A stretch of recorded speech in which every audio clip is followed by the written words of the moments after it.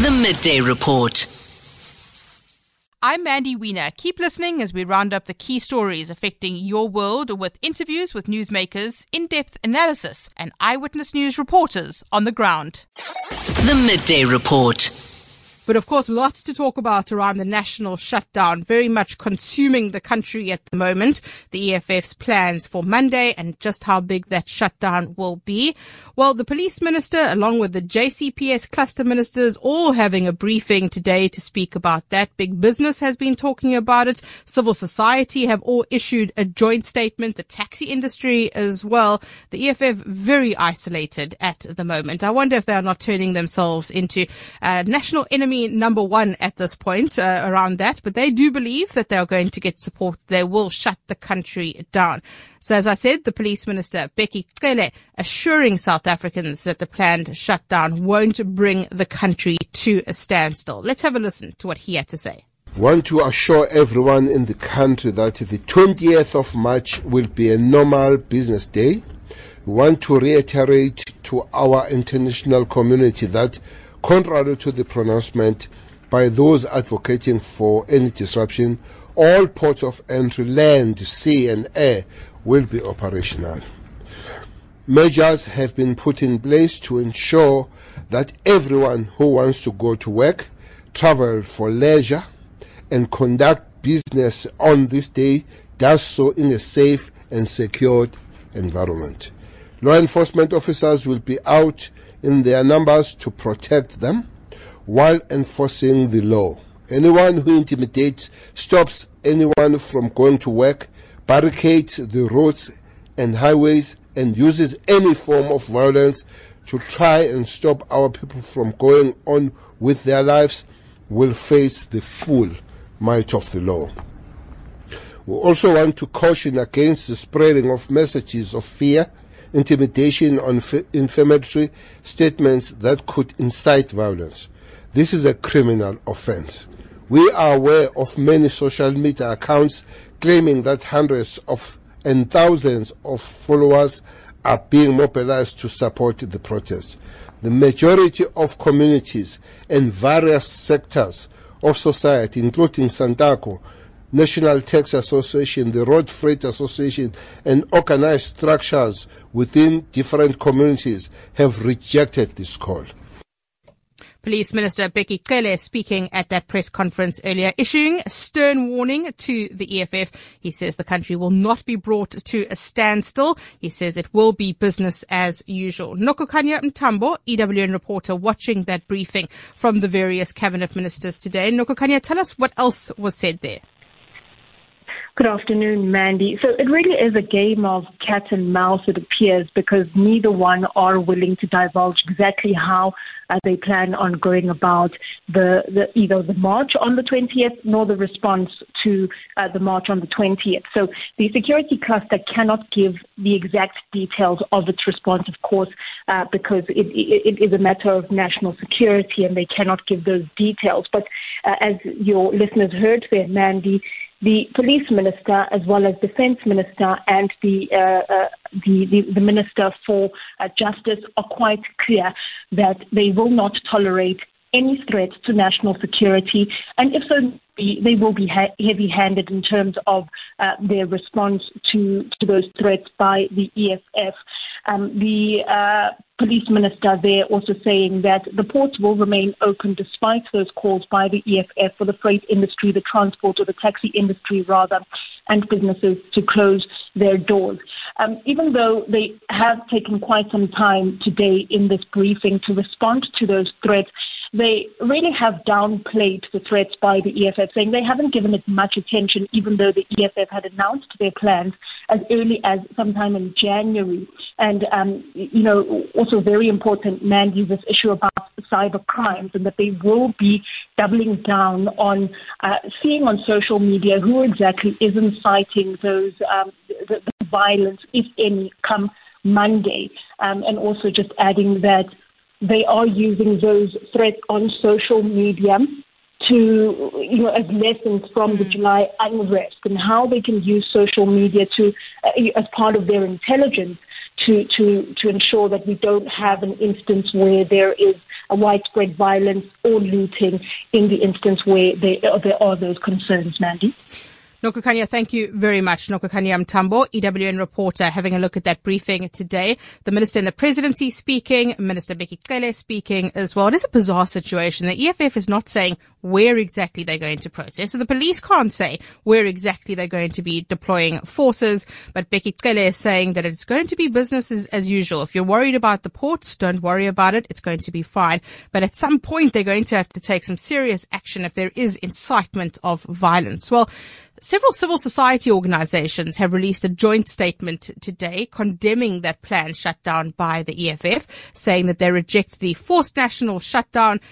Also saying we have enough problems right now. We don't need even more, because that's all that's going to happen here. It's going to create more problems. Nishan Bolton is a member of the Secretariat from Defend Our Democracy. Nishan, good afternoon to you. Thank you very much for your time. 37 organizations have endorsed this statement. What is the essence of what you're saying? The essence, greetings to you and your listeners. The essence of what these organizations are simply saying is that we can't be party to a forced national shutdown, a shutdown in which the people who are being asked to stay off the roads, to keep their children away from schools, to close their businesses, essentially to stay at home, without them consenting to it, without them being party to the process of decision making, and without them being in agreement with the objectives or the tactics that are being used. So we think that this is the wrong way to address what are essentially big problems in the country. It is not the kind of constitutional democratic ways, and it doesn't lead to the kind of solutions that to the problems that are in fact being highlighted. When you say airports must shut down, when you say buses and roads and trains and essentially people must not move, this is not a march. It's not a demonstration. It's essentially saying that they will shut the country down, and they want to demonstrate that they have the power to do that. And we can't be party to that. The EFF's argument, Nishan, is they're saying that it's a democratically constituted right, that they are entitled to protest. It is an accepted norm of protest. You're disputing that. We're not disputing that people have a right to protest. What we are disputing is that you can't call for people not to be going to schools, universities, factories, and businesses not to be operating. And if they do, there's an implied threat of being looted or other forms of violence that might be that might emanate from the day. They also, in the media, have talked about all roads, major roads being barricaded, all ports of entry, including roads that lead to borders, will be closed. And then they say, we don't want to see a single truck moving. We don't want to see a single train moving. Now, that is not the kind of protest that I think most people would associate with being in line with our Constitution. Right. Nishan, thank you. Nishan Bolton's a member of the Secretariat from Defend Our Democracy, speaking there about the statement issued by 37 organizations speaking out against this protest. It's not just civil society. Business has also been speaking out about the protest. So too have the taxi associations, and that's critical, right? Because if they don't have the taxi associations on board, then they don't have the support of the taxi drivers. Santako refusing to participate. The National Taxi Alliance also saying their drivers will be working. The Midday Report. In Cape Town, the city confirming a search and seizure operation taking place at its offices in the CBD yesterday. And those appear to be focused on the Office of Human Settlements Mayoral Committee member Malusi Boy. The city saying it's waiting for more information. The police saying the operation formed part of an investigation into fraud and corruption. The City of Cape Town Mayor Jordan Hill Lewis joining us now. Mr. Mayor, good afternoon to you. Thank you very much for your time. At this stage, is the city or are you aware of what the subject of this raid was? No, we have very scant information. I've just finished a meeting now with the with the SAPs. They gratefully agreed to come in and give me a briefing, but also they can't, they're not really allowed to tell me much about what the details of their investigation are. So I'm afraid at this stage we have very limited information. Obviously, yesterday came as a bit of a shock to me, but I do think that in the interim, because it does seem that it's quite a wide-ranging investigation. They did say that the investigation's at an early stage, but it does seem that it's potentially quite serious.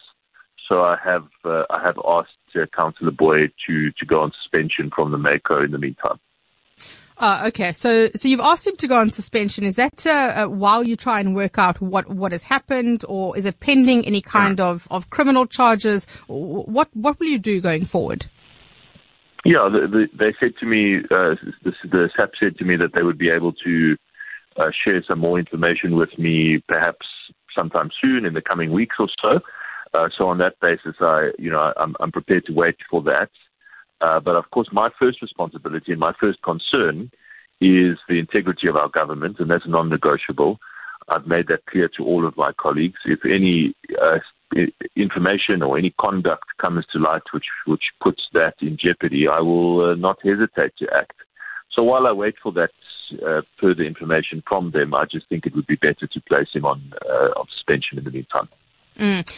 So you say you weren't aware of it beforehand. I mean, this takes us back a while. If you go back to the Jinwala inquiry as an example here, the great argument between former NPA head Vusi Pikoli and then President Thabo Mbeki was whether or not they needed to inform the political principal about an arrest or a raid beforehand. Do you feel that you shouldn't have been, as you weren't told beforehand that this raid was happening, or do you feel that as the politician responsible that you could have been given a heads up?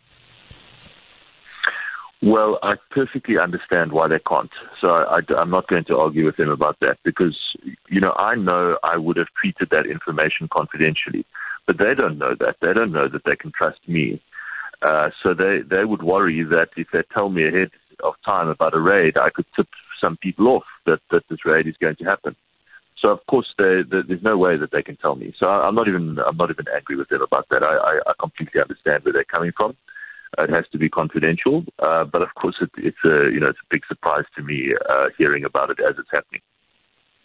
Mr. Mayor, thank you very much. Jordan Hill-Lewis, the Mayor of Cape Town, speaking there about that search and seizure operation taking place at the office of the Human Settlements Mayoral Committee member Malusi Boy, saying that he is now on suspension, and if he needs to, he will absolutely act.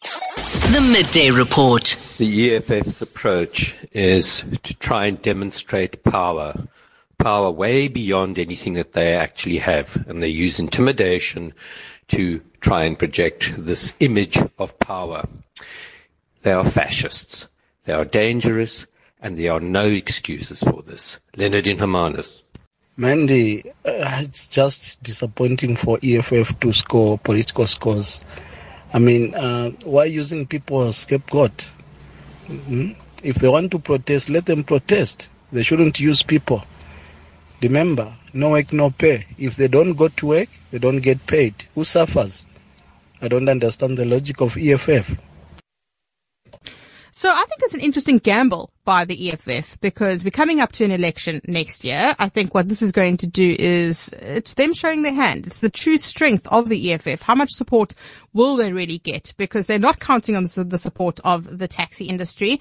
Business is against them. As we see now, civil society is against them. The government has been outspoken. Police Minister Bheki Cele saying that it will be a normal working day. So we'll be able to see just how much support the EFF actually has, or how vociferous it is. So it is really a gamble. But I think what the EFF are doing here really is turning themselves into public enemy number one, because nobody wants this protest. We have enough problems as it is. Or you could have the other argument saying we have huge problems. Why aren't we doing more about it? Why aren't we protesting? But then shouldn't that protest be led by civil society and not political parties? The Midday Report. In Parliament today, the suspended public protector, Advocate Busisiwe Mkhwebane, back on the stand. She was there yesterday. She spoke about how she is a victim of a political agenda being led by the Democratic Alliance. Today, she's giving evidence about this very contentious decision, her judgment into the CR17 funding report. Remember, she wrongly found that the then Deputy President, Cyril Ramaphosa, had violated the code by mistakenly stating that a payment made to his election campaign by the Watsons and by Bosasa was for consultancy work done by his son Andile. Remember all of that? Well, today she's giving evidence about that. Babalo Ndenze, EWN's parliamentary reporter, watching that. Babalo, take us through some of the testimony from today. Hi, good afternoon, man. Yes, indeed. Day 2 of hearings from Mkhwebane giving evidence. Yesterday, she just gave an overview, basically, of her founding affidavit, her first affidavit. Today, really focusing on, one of the main reasons why she's facing an inquiry, and it's related to CR17 bank statements, as well as, the Bosasa payments to that campaign. And she's basically defending her CR17 payments, Bosasa investigation findings. And she tells the committee that, she really had no reason to believe the president or the deputy president at the time, his word, that he was not aware of any payments being made into that trust account. And she also, it tells that she had to investigate a bit further by not just taking information from the media or from the president's campaign managers. And she probed further and, discovered other facts which she's standing by when she's being giving evidence to counsel Advocate Dalimpofu. Let's just take a listen to what she said, Mandy. So during my investigation, I received evidence that showed, among other things, that there were monies transferred to the Cyril Ramaphosa Foundation, that Mr. Watson was present at the fundraising dinner hosted by Mr. Ramaphosa, and that on the 17th of November 2017, Ms. Donay Lay Nicole, the President's legal advisor, sent an email to the President regarding fundraising and events. Babalo, we know that the CR17 report has been invalidated by the courts, the court's ruling that the suspended public protector was wrong here. Do you get a sense from her today that there's an acknowledgement of the court's findings against her, or does she stand by it? Well, mainly the sense one gets is that she stands by her findings.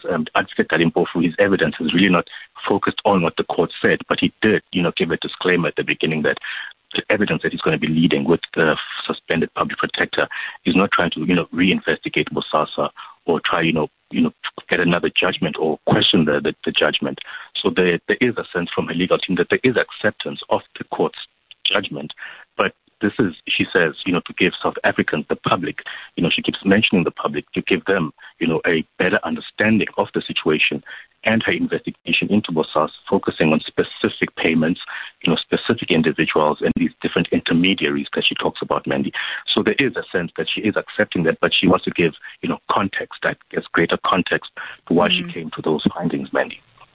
Babalo, thank you. Babalo Ndenze, EWN's parliamentary reporter. Busisiwe Mkhwebane finally having her opportunity to give her side of the story, speaking there about that CR17 funding report. The courts found that she was wrong there. She still stands by it. Well, let's take a listen to some of the WhatsApp voice notes that are coming in so far. Hi, Mandy, it's Winnie here. Those people that will be staying at home on Monday and those companies that will be closing, it's because we've got no trust in our security cluster. We don't trust that the police can protect us from any violence and so on. It will be a pleasant surprise if the police can be there where there's going to be unrest and actually protect the citizens. So yeah, I think Becky Cele is just grandstanding. I do not see them protecting the civilians. Thank you. Bye-bye. Yeah, this is the problem, right, is how much do you trust the police service, and do you trust that they'll keep us safe and that there will be order? Police Minister Becky Cele assuring the public today that it will be a normal work day, that there won't be disruptions, the ports will be operating as per normal. Do you trust him? Do you believe him? And do you believe the police? The Midday Report. Hi, Mandy. I certainly don't know what Julius Malema is trying to prove, but if he's the one that is looking to run our country into the future to being the next president, I think this particular behavior is really putting him in a bad light. So whatever he's going to try and do is definitely is not going to be in the favor of the majority. And above all, we need to stand up against a man of such behavior and let him then do what he feels he needs to do and make a fool of himself, because that's exactly what it is. He's being foolish. Thanks, Mandy. Good afternoon, Mandy. Mandy, I don't trust Begitele. Begitele has failed us many times. So on Monday, I'm going to be sitting at home. I'm going to sleep the whole day because I don't trust Begitele. He's not going to protect us. He's just talking as usual. I'm not going to go to work. I'm going to stay safe at home. I don't trust you, Begitele. It's possible. Good day, Mandy, Norman and Picheri. I think the protest of the EFF on Monday is going to be intriguing, considering that now Cabinet, through their minister in the presidency, Kumbuzun Sabeni, saying that, quote unquote, they are concerned. How can they be concerned about a march or a so-called protest? They should put law enforcement on key areas and let's see what is going to happen, because it's a protest. A protest is allowed constitutional in the country. They shouldn't be concerned. They should be running the country in actual fact. Thank you so much. Look, I think governments also learned their lesson from what happened in the July unrest. If they say that they're concerned, they have to create that impression that they are on top of the situation so that they're not caught off guard the way they were with the July unrest. So that's why we saw that full JPCS cluster coming out today, the minister and the presidency as well. But I get the sense, you may disagree with me, that the EFF is not widely supported, because civil society, the taxi industry, business, all against them here. Government is saying it will be a normal day. I think it will be mostly a normal day. Keep sharing your thoughts too. The Midday Report. So as I mentioned at the start of the show today, I'm in Gqeberha in Nelson Mandela Bay in the Eastern Cape. I was here to speak at an event this morning, and the nice people at Algoa FM are letting me do the Midday Report from here today. But there are very serious issues to look at in Gqeberha, issues around water supply. At day zero, there's been a spate of violent shootings as well. So we thought we'd check in with Shadley Nash, who is the news editor at Algoa FM. Many of you are from Gqeberha. Many of you may call this home. So let's get a sense of what is happening. Shadley, what are the big kind of news issues that you deal with in your newsroom? Thank you for that. You touched on some of them. Crime statistics, like any other metro, we're facing similar challenges. Political contestation, high crime rates, high unemployment levels. Crime stats were out this week. The police minister was recently here to deal with 2 mass shootings that we've had that have grabbed national attention. So that's a big issue. Unemployment, ailing infrastructure. These are some of the major issues that are affecting us as well. But as you pointed out, one of the focal areas of the municipality now is the water challenge. Let's call it a crisis. Water seems to be a massive issue. Everyone I've spoken to in this city who is able to afford to has got a water tank. Yes. People are very mindful of water consumption. Well, I don't know so much about that because the municipality has been banging on about high consumption. Last figures they sent out, they said the abstraction or the consumption levels were about 30 million litres more than what is allowed in terms of legislation.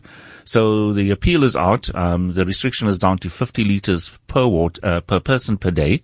And clearly that's not being adhered to, unfortunately. So the appeal is constantly being to domestic consumers to play their part to avoid day zero. What the municipality is doing in the meantime is looking at augmentation measures to stave off day zero. The last we heard, there were about 170 days of water available in our dams, which are currently combined sitting at around, and where did I make this note, 12.83%. So that's what we have to service the city. So in other words, you're using more water than what you actually have at this point. So it really... is a problem in terms of consumption. Yes. Well, we are also abstracting more water than we should have from these sources, and then domestic consumption is higher than what we should be using on a day-to-day basis. Then, as you mentioned, Police Minister Becky Cele was in town on the weekend. There have been big issues with spate of violent crime, of shootings. I walked through the newsroom earlier, and the big news story here today is about a woman who seems to have been abducted or kidnapped. Yes. Shades of the Panayatu case for many of you in this newsroom, I'm sure. Well, precisely. So when we got the information early this morning, like every other news media, we sprung into action and tried to get verification. What we know so far is that a young woman was abducted by 3 men outside a business in Newton Park. A vehicle was found under a bridge. They call it Carbon Black, which is an Algorax factory on the N2 outside the city, and one suspect was found inside the car with a firearm, and he was taken into custody and arrested. Unfortunately, the 2 other suspects and the woman are still missing. And at this point, we don't have any updated information, but that's the state of play so far. Okay. And we're just waiting for updates. But yeah, quite a concerning situation. And it sounds like the Hawks are involved, and all hands on deck on this case. Shadley, thank you very much. Shadley Nash, the news editor for Alcoa FM, giving you a flavour, a sense of what the big news stories in this city are. As you mentioned, of course, water, a big issue. So we're joined now by Joseph Tsatsire, who is the Director for Water Distribution in Nelson Mandela Bay. Good afternoon, Mr. Tsatsire. Thank you very much for your time today.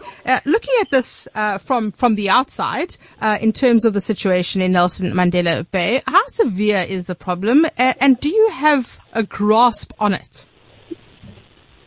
Good afternoon to your listeners. Thank you for the opportunity. I mean, it's crisis point. We've experiencing one of the most brutal drought, over the past 7 years or so. And I think, as your guest has indicated there, our combined dam levels are sitting at 12.8%, and combined, we are looking at just under 170 days. And I mean, as I speak to you, there are quite a number of suburbs, that we are providing water through tankering services, as well as, public taps. And we continue to urge residents to reduce consumption because our available production is 230, and what we are consuming is around 280. In fact, we have got plus or minus 50 megaliters deficit. So it is crisis point. We are suffering intermittent supply, every second day, depending where you live. A lot of the concern around the supply of water has been around wastage, that it's from leaks. Has the city done enough to try and curtail that, to ensure that water isn't simply wasted? Look, I've spent quite, this leak. Obviously, there are concerns around leaks, and they do happen on a day-to-day basis. But, I spent, for example, yesterday during the day, moving into suburbs and townships, trying to identify exactly these leaks. And I think, to my amusement, most of the areas are quite dry. We have actually employed the services of cluster contractors to deal with leaks. And I think we have got plus 9 of them. And I think on a day-to-day basis, we are dealing at least, 200 to 300 leaks. And on a weekly basis, we are dealing about 1,300 of leaks. So I think we are on top of the game in terms of dealing with leaks. And I think we have done quite a lot of work to reduce, consumption from that end. But I think on the other end as well, we are asking, residents to at least reduce consumption and use an average, 50 liters per person per day. Currently, we are seeing a per capita consumption of about 228 liters per person per day. And I think we're saying it must reduce to at least 50 for us to be able to continue to provide everybody with water. Is it just about consumption? Are you relying too heavily on the public consumption, or are you looking at alternative ways of increasing supply? Are there options beyond rainfall at this point? Yeah, look, there's been quite enormous resources that have come into finding, what I call diversification of the water mix. We have been exploring, groundwater, and I think by the end of tomorrow, we have concluded, about 4 groundwater projects with a total yield of 30 megaliters of water on a day-to-day basis. So, that's quite going to impact, going to reduce the impact of drought. The 30 megs, we launched the other one a day before yesterday. And tomorrow we are actually commissioning another one. And as I say, in total, it's going to be 30 million liters of water that we're going to inject into the system. And I think long-term view, we are looking into desalination. It's something that we consider that, it's going to form the base load, of our water consumption going forward. But there are other alternatives as well, like, return water effluent, which you can actually use to ensure that, we can take it back to drinking water standards and actually provide the city. So, there are quite a number of those initiatives, and I think we are not sitting on our laurels, just waiting for rain. But I think, we are doing quite a number of initiatives to ensure that, at least we cushion the city from drought. Joseph, thank you very much. Joseph Tsatsire is the Director for Water Distribution in Nelson Mandela Bay. A focus on that as I'm in Gqeberha today. So giving you a sense of what the big issues here, what government is doing about it as well. And the big issue really overwhelmingly has been crime from the people I've been speaking to, and water. The fact that water is really in short supply. The Midday Report. It is Thursday on the Midday Report, and on Thursdays we always speak to the author of a local non-fiction book. And today's author is very well known to us in the journalism industry, Diane Hawker. The book is called How to Steal a Gold Mine. It is the Aurora story. And this is a story that really made headlines because in 2009, Aurora Empowerment Systems, a black-owned, politically connected business, made a bid to rescue the liquidated Pomodzi gold mines. And you'll remember the characters of Kulubuse Zuma, Michael Hulley, Zondwa Mandela, who were all listed as the directors of Aurora. And it all looked too good to be true. They were promising to turn the mine into a new business, but the cracks appeared, many workers and suppliers went unpaid, and Aurora managed mines were stripped of assets as illicit payments were made. And then, of course, it came to the fore that all of this was pretty much dodgy. Diane Hawker, the author of this book, joining us now. Diane, thank you so much for your time and congratulations on the book. Thank you so much, Mandy, and thank you also to the viewers if they've already looked out for this one. So you worked on the story as a journalist for over a decade. You researched the Aurora story, you did interviews, you spoke to unions, you looked at court documents. How did it become a book? Well, to be honest, it was something that I was a little bit obsessed about, to be quite honest. I'd worked on the story initially at the Sunday Independent, and in the time of covering the court case, the initial court cases and the initial liquidation, I started collecting different various documents relating to the story. Over the years, when I worked at ENCA, I kind of stuck with it. And it was just something that I couldn't quite let go of, particularly because the story really wasn't completely done. I don't want to spoil too much for what's in the book, but one of the things that really stuck with me was how the workers who had worked at the Aurora mines remained in this strange limbo, waiting for some kind of indication of whether they would get funds owed to them over the years. And there were always glimmers of hope, but it never quite got to the point where everyone was actually satisfied. And I think that was part of the motivation for the book. And I kind of explained that in the story as well, and how that came about and where things have ended at this point. You tell the story through Susan Ferreira, the widow of a mine worker who died of suicide after the company he was working for was liquidated and sold to Aurora. And it's very important for you throughout the book that you explain that this was not a victimless crime. Yes, absolutely. I mean, I think in South Africa, we have a lot of issues of corruption, and sometimes the corruption is really captured through the lens of numbers, it's 100 million here, it's 200 million there, it's $1 billion there. But we don't always have an opportunity to connect those numbers to actual human beings. And in the Aurora matter, there was from the very beginning that opportunity to be able to say, actually, who was affected by what took place. You mentioned Susan Ferreira. She's one of the people who I spoke to, and it was quite a harrowing interview, if I do say so myself. a difficult one. It took me a while to recover from it after having seen her. I actually just sat with the recording of that interview for a while because it was such a difficult conversation to have, because her life has completely been changed by what happened. She was married to Marius Ferreira, and they kind of had a good life planned, and they had an idea of how their life would turn out. And this turned it completely on its head. She's currently living in, government funded housing. At the time that I spoke to her, she could barely pay her bills. She didn't have any sugar to be able to offer me any tea when I came to visit her. And I could see that, she felt really bad about this, but this was her everyday life. Like, I couldn't take offense at all to that because that was her existence and how much her life had been changed. And I spoke to other workers as well who were also stuck in similar predicaments, who were either living in hostels, had to take on piece jobs.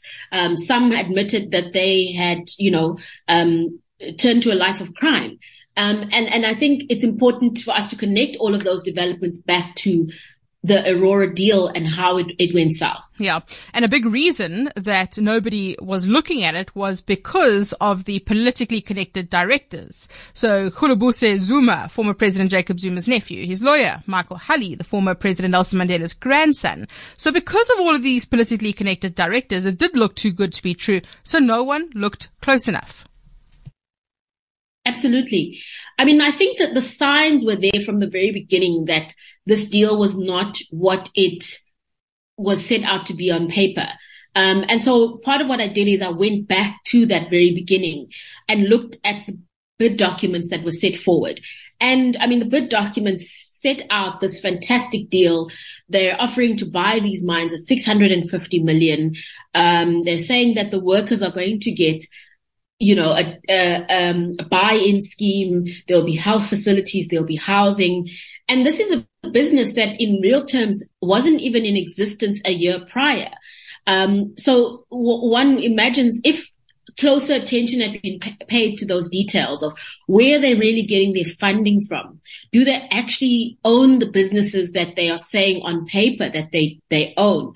How long has the business even been in existence?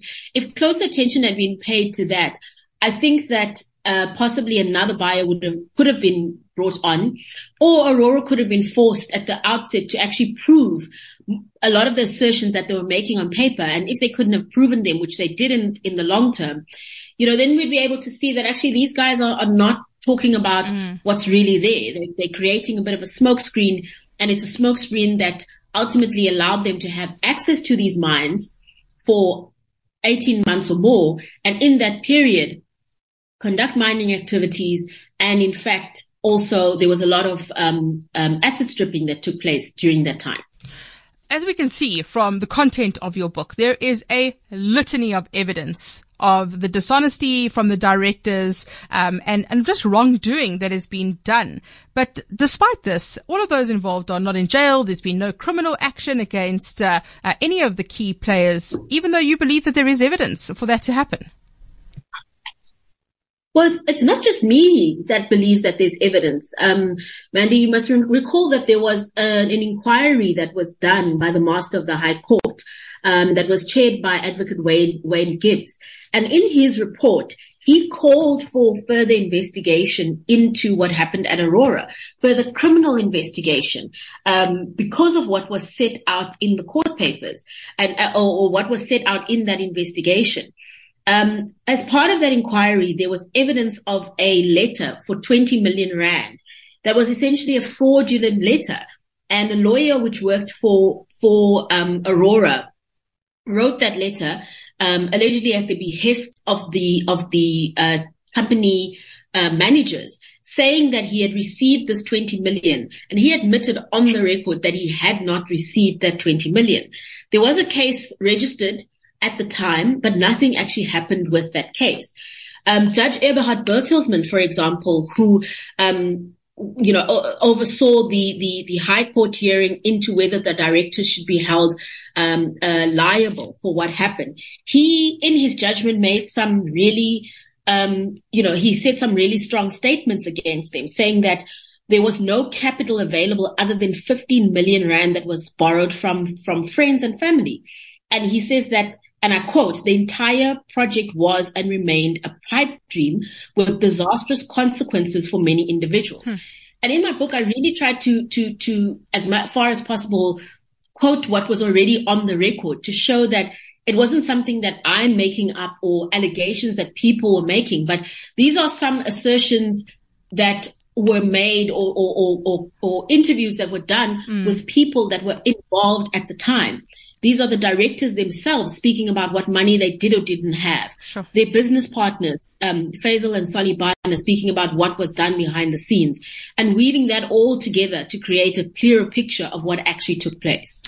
Well, Diane, thank you for this great piece of journalism, and it will make you angry, I can assure you of that. Diane Hawker is the author. The book is called How to Steal a Gold Mine. It is the Aurora story. The Midday Report.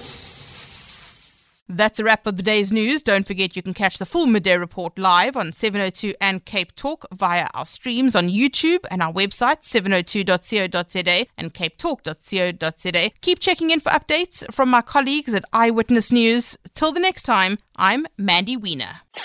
The Midday Report.